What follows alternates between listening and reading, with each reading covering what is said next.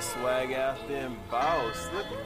And welcome to another episode of the Sartorial and Geek Podcast by Webster Style, where we talk about bow ties, comic books, and everything in between. I am your host, Webster Style, the man, the voice, the fragrance, coming at you one more time. And of course, let's jump right into the download. Now, this week, I'm going a bit out of my comfort zone. I have never been one for, especially now with the 3D sort of genre of games, the 3D adventure game. That's not something I've ever really gotten into. But if you own the Nintendo Switch, you know, and even if you don't, you know that Legend of Zelda Breath of the Wild is one of the biggest selling games for the platform even till this day. And with that, you saw a lot of games that have come out over the years, many games that have tried to emulate this sort of style of gameplay that you'll find in Breath of the Wild. So as a result, I haven't been that big into adventure games, but there was a game that was published recently that really struck my fancy, more so because of the art style. And this game is entitled Sable. Now, I'm only about an hour and a half to 2 hours in, so it's not a full review. It's not even really a review. It's just my impressions and recommendations. And it is an adventure game. Some reviews liken it to that gameplay style of The Legend of Zelda Breath of the Wild. So if that's a game that you like, this is definitely a game that you'll want to sink your teeth into. But what got me interested in that game was the art style. I won't even say it's a cel-shaded sort of art style. It reminds me, now it isn't that way, but it reminds me of the old school rotoscoping they used to do in anime. If you've ever seen the Lord of the Rings movies, the Ralph Bakshi, I'm saying it wrong, movies, the animated movies that came out back in the late 70s, early 80s, I forget exactly when they were released, you'll know what I'm talking about when it comes to rotoscoping. And I am such an old fan of old art styles and looks. I swear I was born in the wrong decade and lived in the wrong centuries with some of the things that I'm into, but I really got interested because of that. And let me give you a brief explanation of the game based on the description. So in this game, you're to embark on a unique and unforgettable journey and guide Sable through her gliding, a rite of passage that will take her across vast deserts and mesmerizing landscapes, capped by the remains of spaceships and ancient wonders. Now, I'm not quite at the spaceships part yet, but I have gotten into some of the ancient wonders, and I've just found the game to be really cool. It's a game that's going to be found on PC, Mac, and Xbox platforms, and it runs you $24.99, or of course, if you listen to this podcast, you know I don't play most things unless it's on Game Pass, so it's quote-unquote free with your Game Pass subscription. If you have a PC or Mac, I definitely think it's worth the $25. If you're on Xbox platforms, definitely use it on Game Pass, play it on Game Pass, see what you think, and then buy it. Remember, there's usually a 20% discount if you actually purchase a game that's on Game Pass. So I am enjoying it right now, and I know you may ask, how do you have time to play all these games? I don't, but a lot of them I make myself available to play, to talk about some games that I think you might find interesting on this podcast. So that is my download of the week, Sable. It's found on PC, Mac, and the Xbox platforms. That is Xbox One and Xbox Series platforms. So I'm going to introduce a new segment called Short Takes. Now this is going to really just touch on some things that I found interesting this week without giving really long, detailed explanations. First and foremost, I am a very big sci-fi fan, and one of my favorite sci-fi shows in the late 90s, mid to late 90s, I guess, I forget. Anyway, I'm old, you forget these things, was Babylon 5. I really enjoyed that show. It debuted the same time as Deep Space Nine, and there was a lot of comparisons because they both were space stations at a wormhole, but they were two drastically different shows. Well, we are in the 2020s, and 2020s are all about reboots. So now there's talk of a reboot of Babylon 5 by the original series creator, J. Michael Straczynski. I'm excited. I'm looking forward to it. I think that it could really be something special in this day and age, and especially considering how political that show got for its time. I think it could be really something special now. After that Battlestar remake, about a decade or so ago, it's been really good stuff coming out on TV as far as sci-fi is concerned. So I'm excited. So be on the lookout for that. Second up is Muppets Haunted Mansion. The trailer for that dropped. I am a humongous Muppet fan. If you listen to this podcast, you know I've talked about the Muppets on several occasions now. As someone who has had the fortune of visiting Disneyland and going to the Haunted Mansion, it was kind of neat. Now, that's not one of my favorite attractions. It's really one of those ones where once you do it once, there's no point in going back. I went to Disney World, didn't care about going to the Haunted Mansion, but it'll be really fun to see the Muppets Haunted Mansion special on Disney Plus on October 8th, so I'll be watching that. And then the last show at stake, which usually would be a full review, is What If Episode 8. I'm not giving a full review on this one because this is one that isn't a standalone episode, so I don't feel I can rightly judge it on the merits by itself. Long story short, you find out the origins of the Ultimate Ultron and how that entity was able to break through the multiverse after basically the Infinity Stones gave him a higher plane of consciousness. It was a fun episode. It was an interesting episode. It was very cinematic, especially with the fight scenes between the Ultron bots and Hawkeye and Black Widow, and you got to see that sort of juxtapose of Hawkeye sacrificing himself for Black Widow and saving the day compared to Black Widow sacrificing herself to save everyone else. So I found it interesting, but it really sets up the last episode or episodes of What If, where now you're going to have pretty much them all come together to fight off this Ultimate Ultron, is what I will call him. So those are my short takes this week. And I'm also going to do an off-topic review, something that's a show that I've been interested in simply because I'm old. So I grew up on things like Land of the Lost, both the original and the remake that came out in the 90s, I believe. And one of the shows that's been advertised for this season, this new television season, which kind of crept up on us in my opinion, was a show entitled La Brea. Now, La Brea takes its name from the famous La Brea Tar Pits in Los Angeles, California in the United States. And with that, the whole premise of the show is that this humongous sinkhole opens up in the middle of LA, encompassing the La Brea Tar Pits and a couple miles in that vicinity of it. And everything that gets sunk into this sinkhole ends up in this world. Now, it looks like from the first episode that they are distinctly in the past of LA, which is interesting. And it also seems as though you have that conspiracy aspects where the government knows something about what's going on but don't really know anything.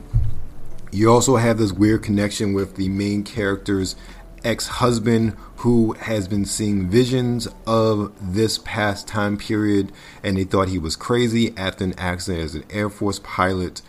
So now that they are there in the past, in this case, his son and his ex-wife, or I guess they're divorcing or divorced, I don't know. He is now trying to get people to convince them that he's seeing them, and that's going to be part of the premise of the season as well. It's interesting. It's weird. Everything like that is always going to be sort of compared to Lost and that phenomenon from so many years ago. But it's an interesting show. Some of the characters so far just rub me the wrong way and are totally uninteresting. That female cop character got on my nerves first episode, and I clearly think that there was a mysterious discovery that was found in the episode. I think it belongs to her, and I think she's not exactly as who she seems. So, but right now, most of the characters are very forgettable and interesting. I'm looking forward to the next few episodes to get a better understanding of these characters, who they are, and to see if I actually will care about them or not.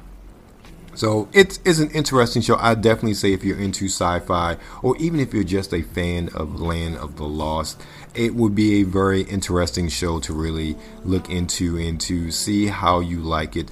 It's okay so far. I don't know how much is going to grab my attention, especially based on the sort of montage of footage from the season. You kind of see where it's going to go. So even based on that, I'm like, do I really want to stay?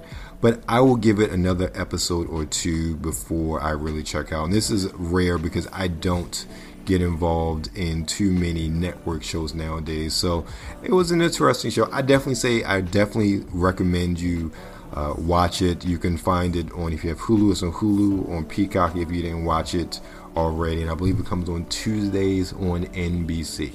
So that's that. And when we come back from the break, from a word from our wonderful sponsor, Anchor, we're going to talk about Doctor Who, one of my all-time favorite subjects. We're going to talk about some style essentials for the fall, another one, the last in this list, and our fragrance of the week. And we're back from the break. If you have listened to this podcast, you know that I am a humongous Doctor Who fan. I have literally been watching Doctor Who probably pretty much all of my life. Started with watching reruns on Maryland Public Television of the third Doctor, the fourth Doctor, Tom Baker, and really fall in love with the series then, and only with the reintroduction of Doctor Who in 2005 that I began to love all of the Doctors. So I was just a Tom Baker fan before, but when Christopher Echelon came about in 2005 and Russell T Davies and that ilk, I really fell in love with Doctor Who as a whole series and started rewatching a lot of older Who from the first Doctor. And I've mentioned before, I'm not a fan of the first Doctor. I feel like the show then is just something totally different than what it became, especially under the second Doctor, Patrick Troughton.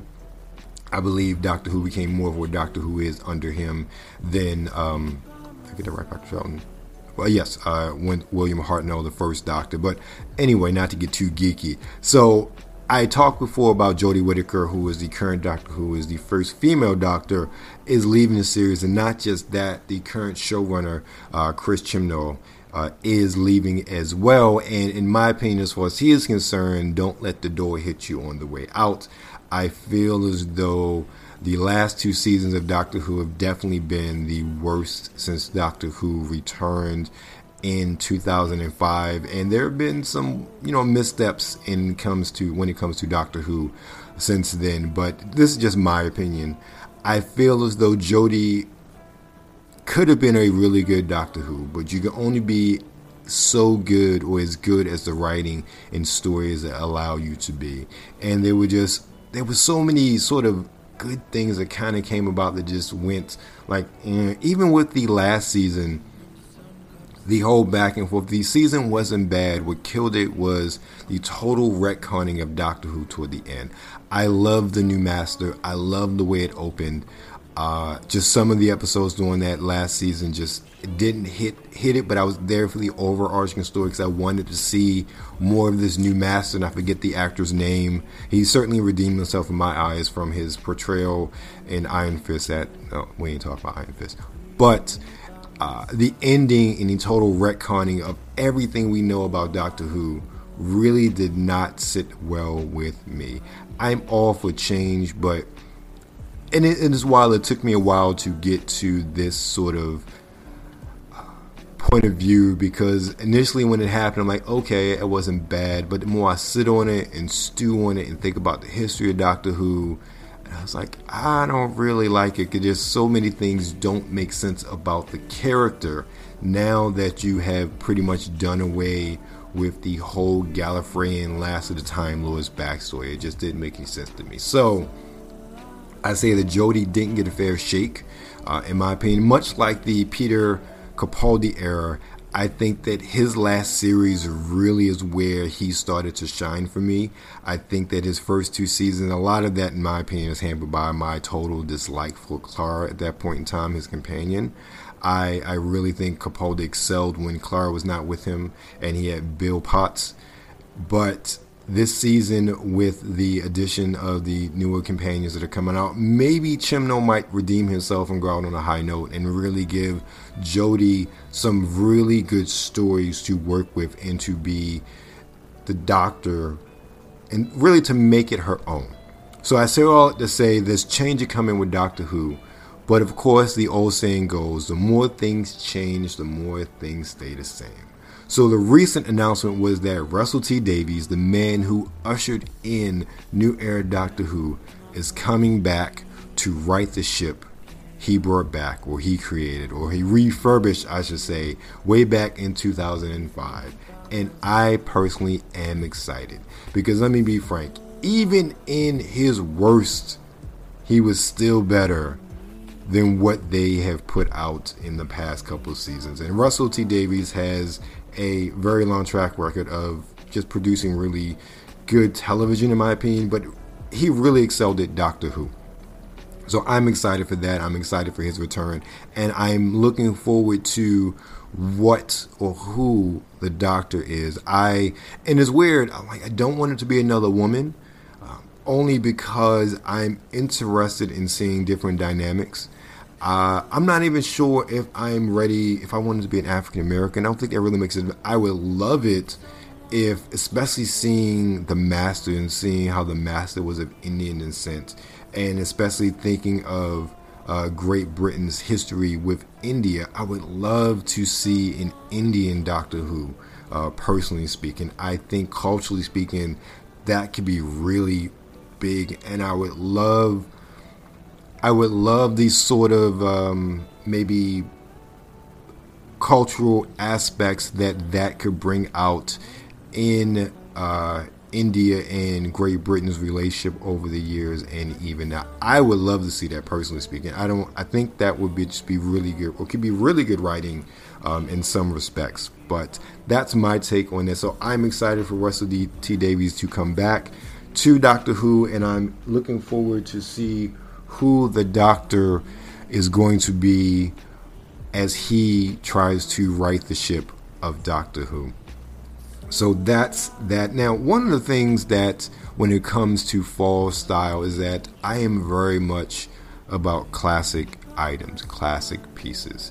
And one of the items that I own, that I have owned one forever, is a trench coat, that classic sort of tannish trench coat. I have found those to be so indispensable, especially in the fall and even in the spring, simply because it's many of them, especially look at some of the older school ones like from London Fog, they a lot of times have that removable sort of insulated lining that zippers in and zippers out. So that's one of the ones that I have at the moment. I love it because it's such a classic look. It's a coat or a trench coat. It's really good for the rain. It's really good for maybe more a brisk type of day, but not cold type of day, without the lining. With the lining, maybe a little bit colder as you get further into fall, but definitely not something you wear if it's really, really cold outside.